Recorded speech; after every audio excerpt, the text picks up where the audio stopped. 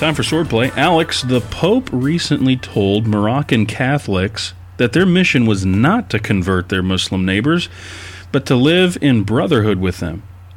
How have you been living in brotherhood with your neighbors? By converting them.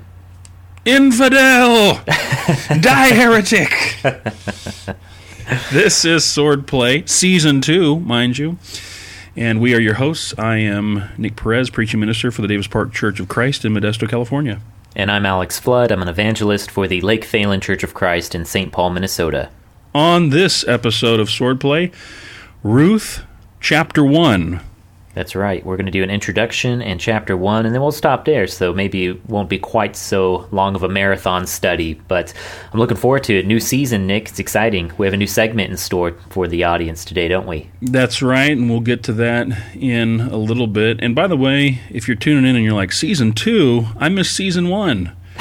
Well, there's a couple things you can do. One, you can go back and listen to Season 1. It's all available online in the various stores, but it's also good because even if you miss Season 1, you can still jump right in. That's right. Not really miss a beat. So, just like most of the Marvel Comic Universe movies, you don't have to see the previous ones to enjoy the current release. So there we go. Although you might disagree with that, Nick. I don't know. Well, maybe to see Endgame, you might want to see Infinity War. But yeah, pretty much okay. all the... One time. All right, where are we at? Okay, well, we better jump into these questions, Nick. As always, when we get into a new book, we need to ask who wrote the book. So, Nick, who wrote the Book of Ruth? So, the end of the book has a genealogy of David, chapter 4, verses 18 through 22. And so this has led many to say that the book must have been written sometime after the beginning of David's reign. One author said that the book was probably written by Samuel. And in fact, there's Jewish tradition in the Talmud. It's very matter-of-fact. It says Samuel wrote the books which bear his name and the book of Judges and Ruth. Now, there are others who are maybe a bit more measured. For example, one writer says, though Jewish tradition assigned Ruth to the prophet Samuel, scholarship has remained properly silent on the subject. The author is unknown. Nevertheless, commentators have assigned a male gender for the storyteller, an assumption not unchallenged. So, you have a couple different ideas there. One is definitely Samuel. The other is someone else, probably a dude. Yeah, that's a bit about who wrote Ruth. That makes sense? Yeah, and of course this is going to dovetail into one of our questions here in just a minute as to why the book was written. So before we get there, though, Nick, why don't you tell us a little bit about the date? When was Ruth written? Well, if the author is elusive, so too is the date. But here's the thing. Whatever you believe about who wrote the book is probably going to inform, or at least influence, when you date the book. Right. And so, for example, there are those who say that the book of Ruth was written way later in the time of the exile, or even after the exile to Babylon. So that's been put forward, and that's due primarily to discrepancies with the Deuteronomic law. That is, some differences between how Ruth, or the author of Ruth, read the law of Deuteronomy and kind of what shows up in the book itself of Deuteronomy. For example, the Levirate law, that's going to play a big role in the book of Ruth. There's some differences in what happens in the book of Ruth versus what you read in the book of Deuteronomy about how that gets carried out. Sure. But on the other hand, there are others who argue for a date that is before the exile, probably even reaching back to the 10th century all the way to the 7th century BC. So they detect these linguistic features, classical prose, legal and theological perspectives that kind of fit that earlier period of time. And so with that earlier date, of course, would mean Samuel could have written it, or some other contemporary around that time, could have put pen to parchment and written this book. So it is one of those things that's kind of like with the author. An exact date is kind of difficult to achieve. So Sure.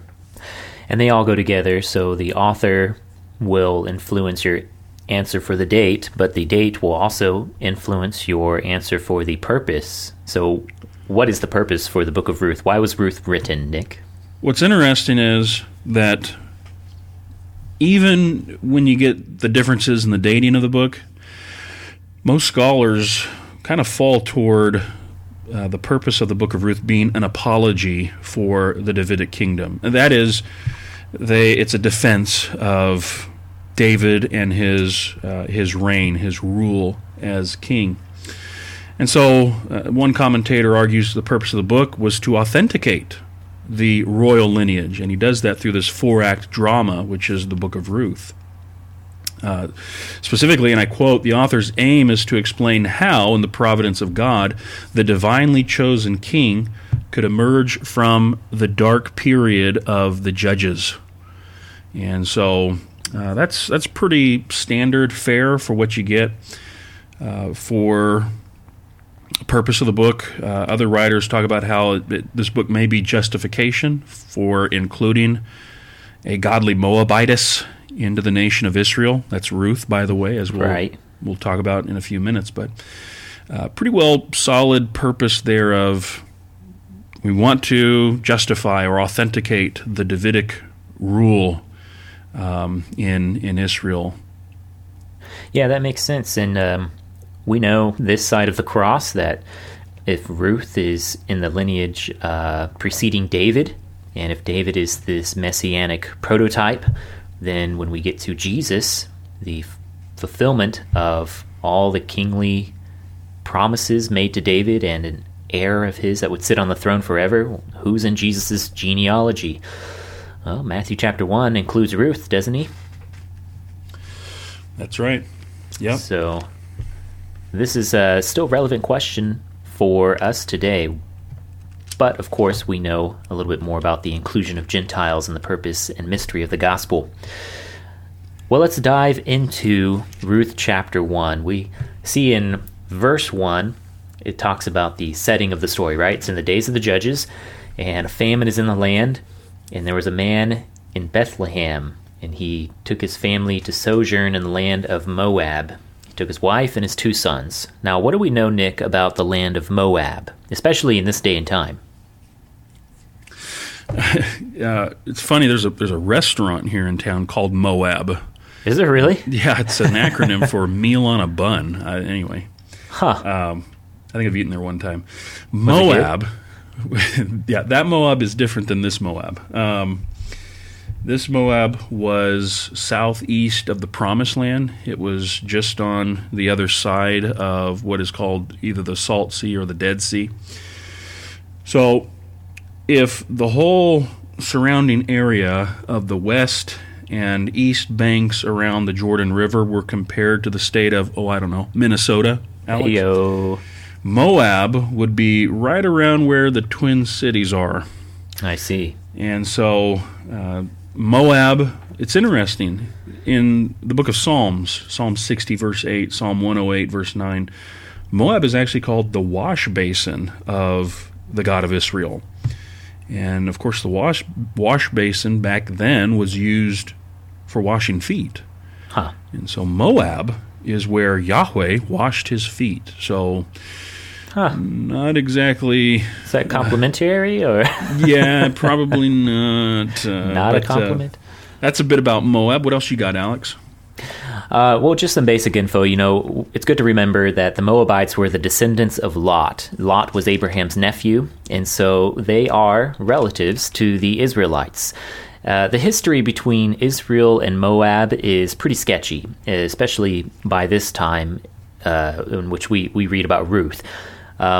Moabite women, if you remember back in the days of Moses and Joshua, as they were in their wilderness wandering and preparing for the Canaanite conquest, Moabite women were used to lure the Israelite men to commit adultery at Beth Peor, sometimes referred to as Baal Peor. And that scheme was concocted by the evil Balaam or Baalam of who was he? Son of Beor, and he was basically trying to get his payday from Balak, and he couldn't directly curse the Israelites, right? And so he had to find a way around to get the Israelites to curse themselves. So the Moabite women were sent in. They lured these men into idolatrous relationships with them, a lot of dark, evil ritual idolatry took place, and that event ends up being considered one of the worst, if not the worst, even worse than the golden calf incident in the history of Israel and early idolatry that you see there, even before they are settled into the promised land. And that might be because of the Moabites' god. Now, of course, there are many gods around the lands, and so the Moabites have several gods. But one of their gods, Molech, sometimes called Milcom or Chemosh, that god is known for child sacrifice. So it's possible that what we see here is the Israelites offering up child sacrifice even during the days of Moses. And that's pretty dark. And so the dark history and idolatrous nature of Moab would definitely throw into question the legitimacy of Ruth in the lineage of the anointed David. And I think that definitely has something to do with the purpose of the book. What do you think, Nick? No, that makes sense. Definitely strong connection there. Well, the story opens up and also tells us, what the problem is, what sets this journey. And there's a famine in the land. Nick, what significance is there to mentioning a famine in the land? So famine was typically a sign of judgment from God upon his people for faithlessness to the covenant. And you can see, for example, Leviticus 26, verses 18 through 20, Deuteronomy 28, 23 through 24, right, for more information on that. So for there to be a famine in the land, that means that God's people are under judgment. And it's interesting also, Bethlehem, the name Bethlehem means house of bread. And so you have kind of this idea of the house of bread has no bread as well. Sure. When it comes to the famine. So famine was a pretty serious business back in the day. And like any good story, irony abounds, right? That's right. So we see later on, just a few verses down, verse 4, that the two sons of Naomi, you have Naomi's husband, whose name is Elimelech. Naomi, their two sons are Mahlon and Chilion. They take wives for themselves. They each take a Moabite wife. Now, Nick, was it breaking the law for these Israelite men to take Moabite wives? The law was pretty explicit on this point. Jewish boys did not take foreign girls for wives. Exodus 34, verse 16, Deuteronomy 7, verse 3 makes that pretty clear. And that's part of it is wanting to keep the bloodline pure. I mean, we're talking about God achieving his eternal purpose of bringing Messiah into the world, and he does that through his special select people. So that plays into that a little bit here. But this is the judges period, Everyone is doing what seems right in their own eyes. Because as we're told in verse 1, it was in the days when the judges ruled.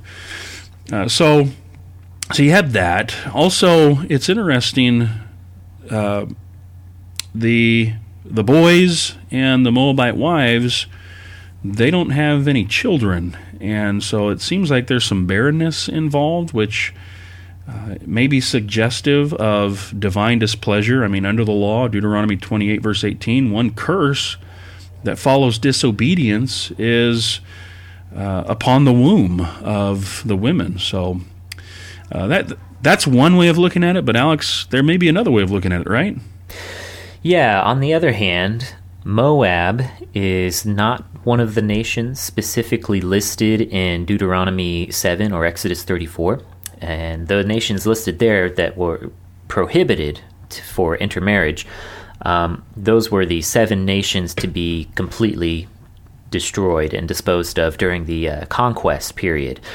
So if you think about it, Moab, along with Ammon, those are the descendants of Lot. So they're relatives of Israel. Edom, the Edomites, those are descendants of Esau. So those are also relatives to Israel. And if you go back and read Deuteronomy chapter 2, you see that Yahweh specifically commands the Israelites not to provoke or to bother or to incite any kind of conflict between them and Moab, Ammon, and Edom. And he says, because I've given them their lands, what they have is theirs, and your relatives. And so don't touch them, don't bother them, don't provoke them. Pay for everything you use there, for your water, your food, everything. So there seems to be no law being violated in any explicit way by these 2 boys marrying Moabite women. Although I think Israelites would probably see that as not the ideal situation. You would likely, want, it seems, somebody of Israelite lineage. And so it seems like extenuating circumstances. They are in the land of Moab. They don't know when they're going to go back to Judah. When will the famine end? So they make do with where they're at, and they settle down, and they choose Moabite women for wives for the 2 sons. So that's sort of another way of looking at it, Nick. Mm-hmm. Well, what else do we see in the story? So, verse 6, there's word that comes to Naomi that God, the Lord, Yahweh, He has visited His people and given them food. So, Alex, talk a little about how did God visit His people to give them food? Sure. As you mentioned earlier, the covenant barometer, so to speak, for Israel was agriculture. Mm-hmm. When God described the Promised Land, He says that it's not like Egypt, where they came from in Egyptian slavery. It's different. This is in Deuteronomy 11, verses 10 through 12. You see, Egypt used irrigation. They depended upon the yearly flooding of the Nile, and that's how they got their food. But the Promised Land relies upon the rains, and God promises the rain will come if His people keep covenant. It's a conditional promise. The Moabites, they worshipped Baal. That was one of their gods. And Baal was a storm god. He was the cloud rider. He was worshipped as a warrior god and as the bringer of rain for productive agriculture. And so here we see that Yahweh visiting His people, He shows Himself then to be the real cloud rider. He visits His people to give them food, in other words, productive agriculture, by causing the rains to come, and to come at the right time and in the right proportion. So the Promised Land, just as a reminder, it was too hilly. It was a very hilly country, and that was too difficult to irrigate. And so either the rains come or they starve. And that was dependent upon their covenant faithfulness. Do you see anything else here, Nick, about God visiting His people, giving them food? Well, just as we mentioned, the irony in a good story, the house of bread now has bread once more. There we go. Reversal. Exactly. And so in short, God, He's broken the famine. Maybe there had been a call for national repentance and revival. I mean, that's kind of typical that you see in the cycle of the Judges during Israel's history then, where they would turn from God, they'd run into trouble, but then they'd repent and God would send them a judge. So maybe they had responded in faith and God, in kind, responded in faithfulness as well, just in the way that you're describing. So yeah. Well, Nick, there's another question, though. To back up one verse, in verse 5, Naomi, her husband Elimelech dies, her 2 sons, Mahlon and Chilion, die, It doesn't say how, so we're left with silence on that. But if that's her position, Nick, how precarious does that position look that Naomi now finds herself in, without her husband, without her sons? Yeah, it's very precarious. In a word, it's dire. Yes. Not only would there be the mourning and the weeping, which is what we see here, but just that sense of loss over the deaths. It would be followed by poverty, indebtedness, lack of economic support. That is what accompanied widows in the ancient Near East. And so it seems that Naomi kind of knows that. I think that's why she encourages her daughters-in-law to return to their homeland, is because she knows this is bad news, right, for everyone involved. Does that make sense? Yeah, no, I think that's definitely right. And for today, it seems we often take for granted things like life insurance, right? Welfare, job opportunities, ease of transportation to be with relatives for help. Even her journey back from Moab to Bethlehem, picking up and moving was not an easy task in the ancient world, and highways weren't exactly safe or speedy. So this is definitely, I think the word you used was dire. Well, Nick, as we move further into chapter 1, we see Naomi grieving, right? She's in this dire circumstance, she's grieving. And in verse 13, she expresses some of her feelings. She says, the hand of Yahweh has gone forth against me. Nick, did God determine that Naomi should lose her husband and sons? Ooh, man. I mean, that's a question a lot of people ask when it comes to the death of a loved one. Sure, yeah. Did God take this person, or why did God take this person? Kind of taking for granted that he did. And it is interesting, especially for Naomi, and I think this will come out the deeper we get into the chapter. I mean, she's a member of the covenant people with the covenant God, Yahweh. And she actually, in verse 8, invokes blessing upon her daughters-in-law. Verse 8 and 9, may the Lord deal kindly with you, and then Yahweh grant that you may find rest. So it's striking that Naomi essentially blames God for the deaths of her husband and sons. Right. And so while Yahweh is visiting his people with food, Naomi believes she's being visited with tragedy. Yeah. And one author summed it up this way. I mean, she says she changes her name to Mara, which means bitter. And so one author said, Naomi is a bitter old woman who blames God for her crisis. Naomi feels she is the target of God's overwhelming power and wrath. She essentially accuses God of injustice. Did God do this? Man, that's a tough question. I'm inclined, just because, so if you turn a couple pages to the book of 1 Samuel, chapter 2, you're introduced to this principle which is all throughout your Bible. And this is just one example where it says in 1 Samuel 2, verse 6, Yahweh kills and brings to life. He brings down to Sheol and raises up. So there was this understanding, at least in the Old Testament, that God's the one who's in charge of life and death. And so it may be that indeed Naomi understood that, but she received it in a less than positive way. Does that make sense? Yeah, and it certainly, to me, seems silent within the text, at least in Ruth. And so we know what Naomi's answer would be.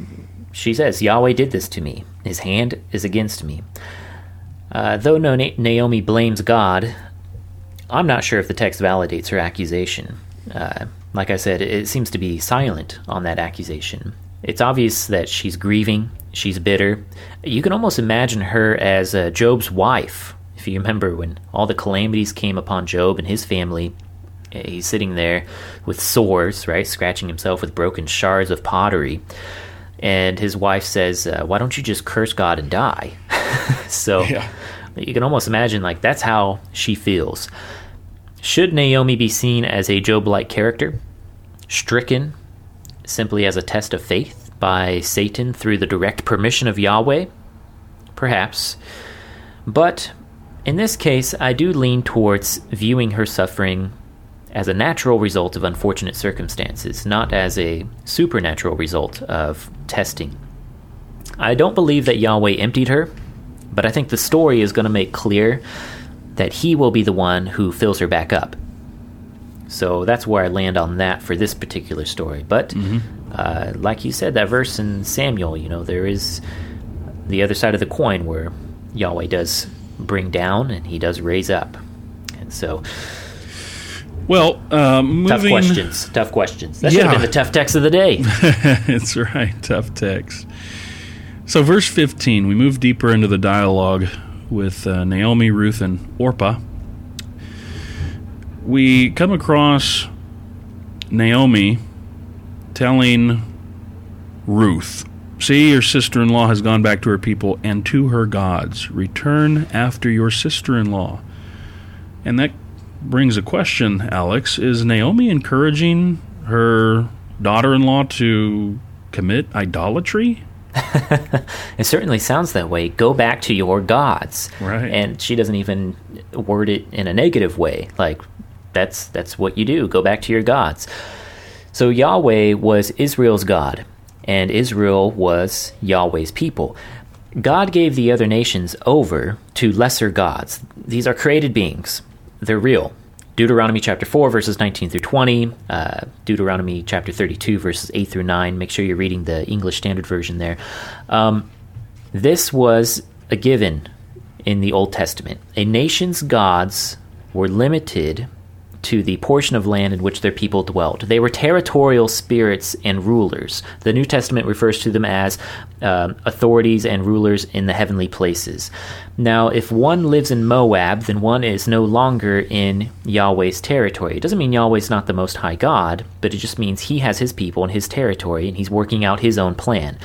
Naomi's statement makes complete sense in the ancient Near Eastern context, and within the narrative of the Old Testament regarding origins. Where do all these people come from?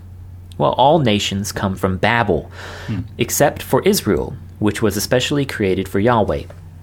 Converting the nations, the Gentiles, converting them into Yahweh worshipers, that was not really on the radar yet.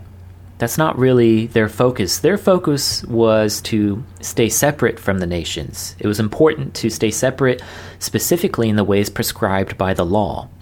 So Naomi doesn't encourage her daughter-in-laws to commit idolatry because idolatry is the default for all nations. Only Israelites can commit idolatry, at least in the sense of breaking covenant or breaking the law of Moses.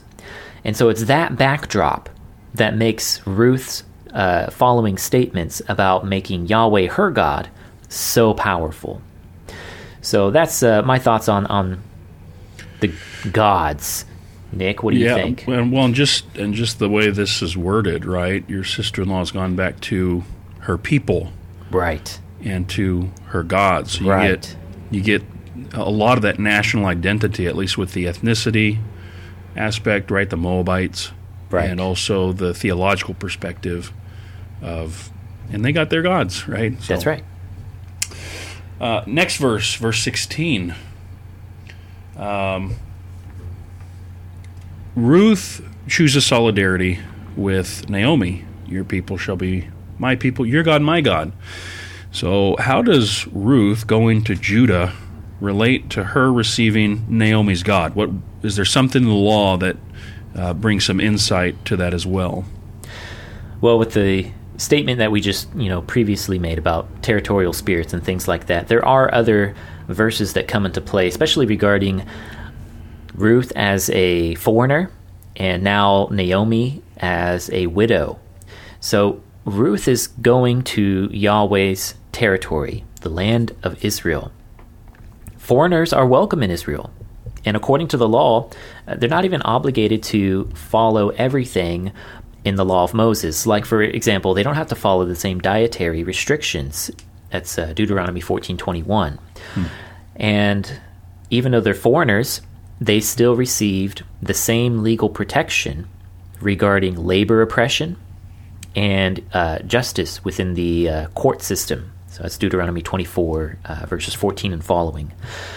The foreigner, along with the orphan, the widow, the Levite, those are grouped together as the most vulnerable people in Israelite society. And so they need extra assistance.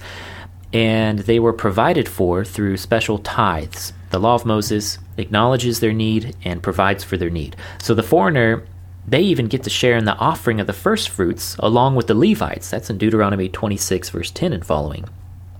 So that first fruits idea, keep that in your mind as we get to a question later on. But the Israelites, they were supposed to show love to the foreigners around them because they used to be foreigners in Egypt. And Yahweh shows love to the foreigners. That's in Deuteronomy 10, verses 18 through 19. And the foreigners still had obligations, though. If they were going to be in Yahweh's territory, they still had to listen to the law, especially during sacred readings, like during the Feast of Booths, especially in the 7th year reading. That's Deuteronomy 31, verses 10 and following.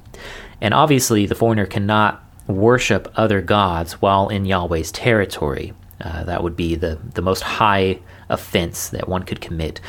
So the law makes a way for foreigners like Ruth to live among the Israelites. We can call that assimilation. But Ruth goes above and beyond that. It sounds like she doesn't just want to assimilate, she wants to be the same as Naomi. She doesn't say, I want to be a foreigner. She says, I want your people to be my people. So that's above and beyond. Such a statement goes beyond assimilation and should probably be viewed as a true conversion story to full Israelite status. And that's not new to Israel. I mean, they had a lot of people who weren't bloodline Israelites who came out from Egypt with them and assimilated into the tribes and took on tribal names, like Caleb. But the story that unfolds with Naomi and Ruth can be seen as the legitimization of Ruth's conversion.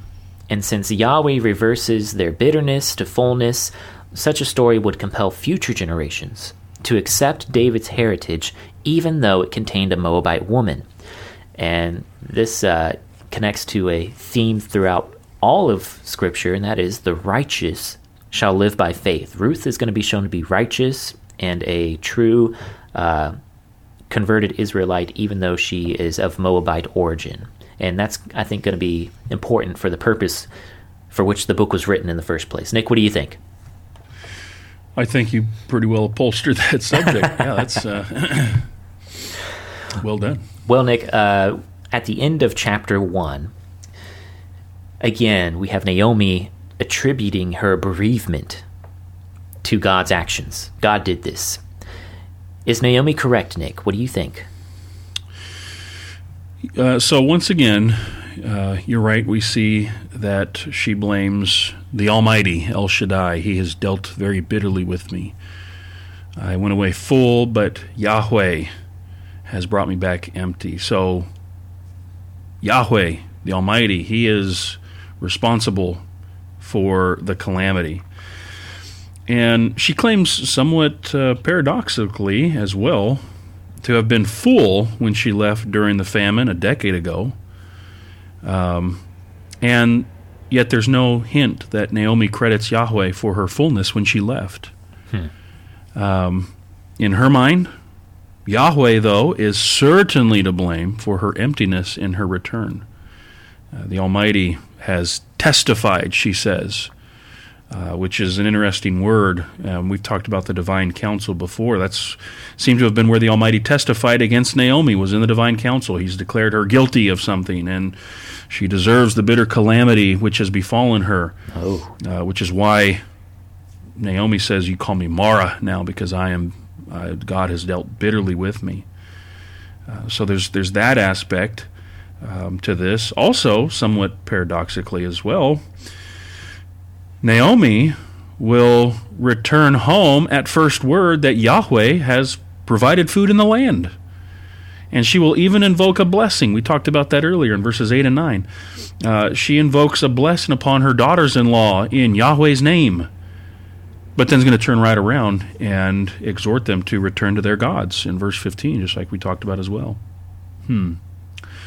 Makes me wonder, makes me think that it seems like Naomi, rather than being someone who is strong in faith, is actually betraying a relatively weak faith that I think characterizes a lot of people today. God regularly gets all the blame and none of the credit. All the blame when things are going bad, none of the credit when things are going good, which may not be the most accurate way of looking at things. Does that make sense? Absolutely. And in fact, I think you've accurately portrayed Naomi's perspective, and it may be that her perspective is so clearly seen this way so that the story could prove that the opposite is true. Right. Irony abounds again, right? Interestingly, we have Naomi here with a weak faith, but who will be the one that is instrumental in changing Naomi's fortune? It will be Ruth, a Gentile, because of her excellent portrayal of faith. Again, irony continues to abound. Nick, the story ends with Naomi and Ruth back in Bethlehem, and the timing in which they have arrived and settled back in is during the barley harvest. Is there any significance, Nick, to the timing of their return at the barley harvest? So the barley harvest would have been the first crop to be harvested each year. Yes. And so Ruth and Naomi, arriving at barley harvest time, they could get settled in with the people, but also with when the food is plentiful. They could even get enough to store up for themselves for the dry season as well. So this may anticipate, this is just as just at the beginning of the barley harvest, to mark there's fullness in the land, and there's some foreshadowing here of what's to come for Naomi, that her fullness will return as well. Did you find anything else, Alex? Yes, I completely agree with your fullness comments there. When Naomi left Judah, she was leaving a land that was empty from famine.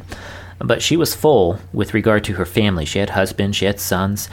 When she returns, the land is full in produce, but she herself was empty and bitter, without husband, without sons. The timing seems both poetic and providential. And I think the question arises, will Yahweh fill her up again? And how will he do so? The barley harvest, as you said already, marks the beginning of the harvest season, the first fruits of which were offered as a wave or sheaf offering right after the Passover.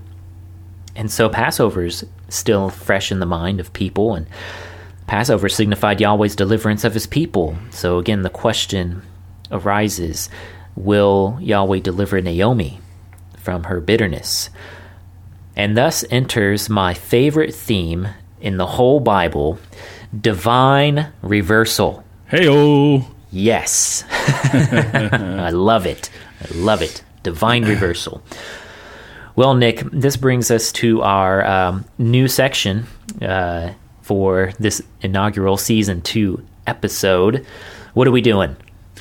So this segment is called 1 Minute Sermons. I stole this, adapted from some other guys who did this in a different time, location, place, all that. Basically, it goes like this. And here's the rationale for it first, I guess. Both Alex and I, were both preachers, and we know that Sunday's coming. And so this is our way. We're preachers, and we love preachers. And so if you're a preacher, you're listening, great. This is for you specifically. We want to give you the beginnings of your Sunday morning and Sunday evening sermons. And so what we're going to do is we each have selected song titles, and this is actually from any genre of music. We each have a song title. I'll have one for Alex. He has one for me. And what we're going to do, we've got to provide a text and the beginnings of a sermon based on these song titles.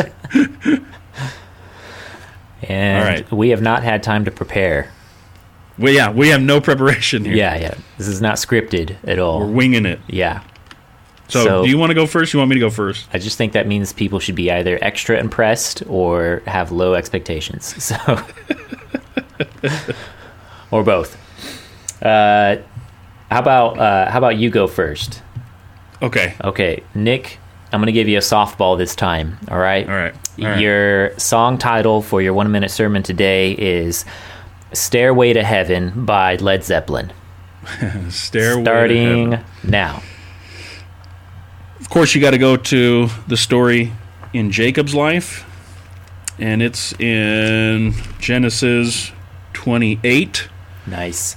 Where he has this dream, and he sees this stairway, and the angels are ascending, descending to heaven, back down, and he has a conversation with God. There's some promises made which are significant to redemptive history and the eternal purposes of God.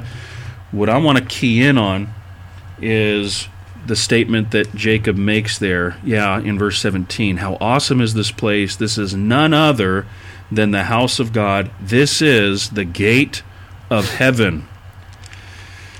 The gate of heaven. What Jacob doesn't know is that actually there is one who is coming who will be the gate or the door. That's Jesus. And Jesus actually picks up on this story in John chapter 1, where he, when talking... And that's 1 minute. Verse 51, John chapter 1. Truly you will see angels ascending and descending on the Son of Man. Jesus is the gate to heaven, the true gate to heaven. Come forward and be baptized. Drop the mic. Hey, that was pretty good. I think we're going to get better at these as we go along. I'm fearful of what I have to preach about now. Steel thyself, Alex. 1 minute on the clock. The song I have selected... I have a timer, just like you set it for me. Okay. Cut me off at 1 minute, I'll cut you off. The song I have selected for you is by Sting. His song, Fields of Gold. I've never even heard that song. You just need the title. Here we go. Fields of Gold, 1 minute, go. Yes. Fields of Gold. You know, Jesus told a story about a field in which a man knew was buried underneath its soil, hidden treasure, perhaps gold, fine pearls, jewelry, gems. But that man knew something that other people didn't know, so he kept that treasure buried there. He went out and he bought that field with all that he had, paid a great price for it. And then he comes back and he digs that treasure back up, and he rejoices that he has bought, in essence, a field of gold. Because it wasn't what people saw from the outside that was valuable, but it's what Jesus knew was on the inside. And we are that field of gold that Jesus has paid the price for. Come be baptized. Well done, sir. That was 1 minute exactly. Yes! Yes! Matthew chapter 13. There you go. 1 minute sermons. Yeah, there you go. All right, I'm going to have to go listen to that song now. Anything else from Ruth chapter 1 that you want to bring up, Alex? I think we'll just leave the audience in suspense. We'll pick up in chapter 2 next week. I don't have any final thoughts. Do you, Nick? Just one thing. Okay. As you were talking in our penultimate question about how God was going to bring about a change of fortune for Naomi through the Gentile Ruth, I couldn't help but think of what Paul talks about in Romans chapters 9, 10, and 11, especially chapter 11, how God was using the Gentiles in order to somehow make Israel jealous Yes. There's got to be a connection there where, God through the Gentiles is trying to bring about a reversal of fortune, divine reversal of fortune for his people that Paul talks about there in Romans chapter 11. So right. Just kind of an illustration of that in the Old Testament. Yeah, thanks for that New Testament update. I always enjoy seeing the connections between Old and New Testament because there's so many there, right? And the better we know the Old Testament, the better we can appreciate the New Testament. So that's definitely part of the rationale behind us going through the book of Ruth.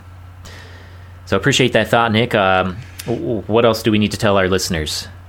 Yeah, go to, the Play Store. Google Play? Google Play. Yeah, Google Play, yeah.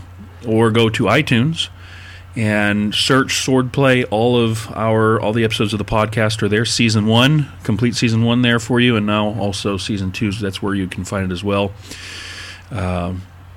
Is in those respective stores. And we'll leave those instructions within the episode description as well. And we definitely want you to send us questions. If you have any questions, send them to swordplaypodcast@gmail.com.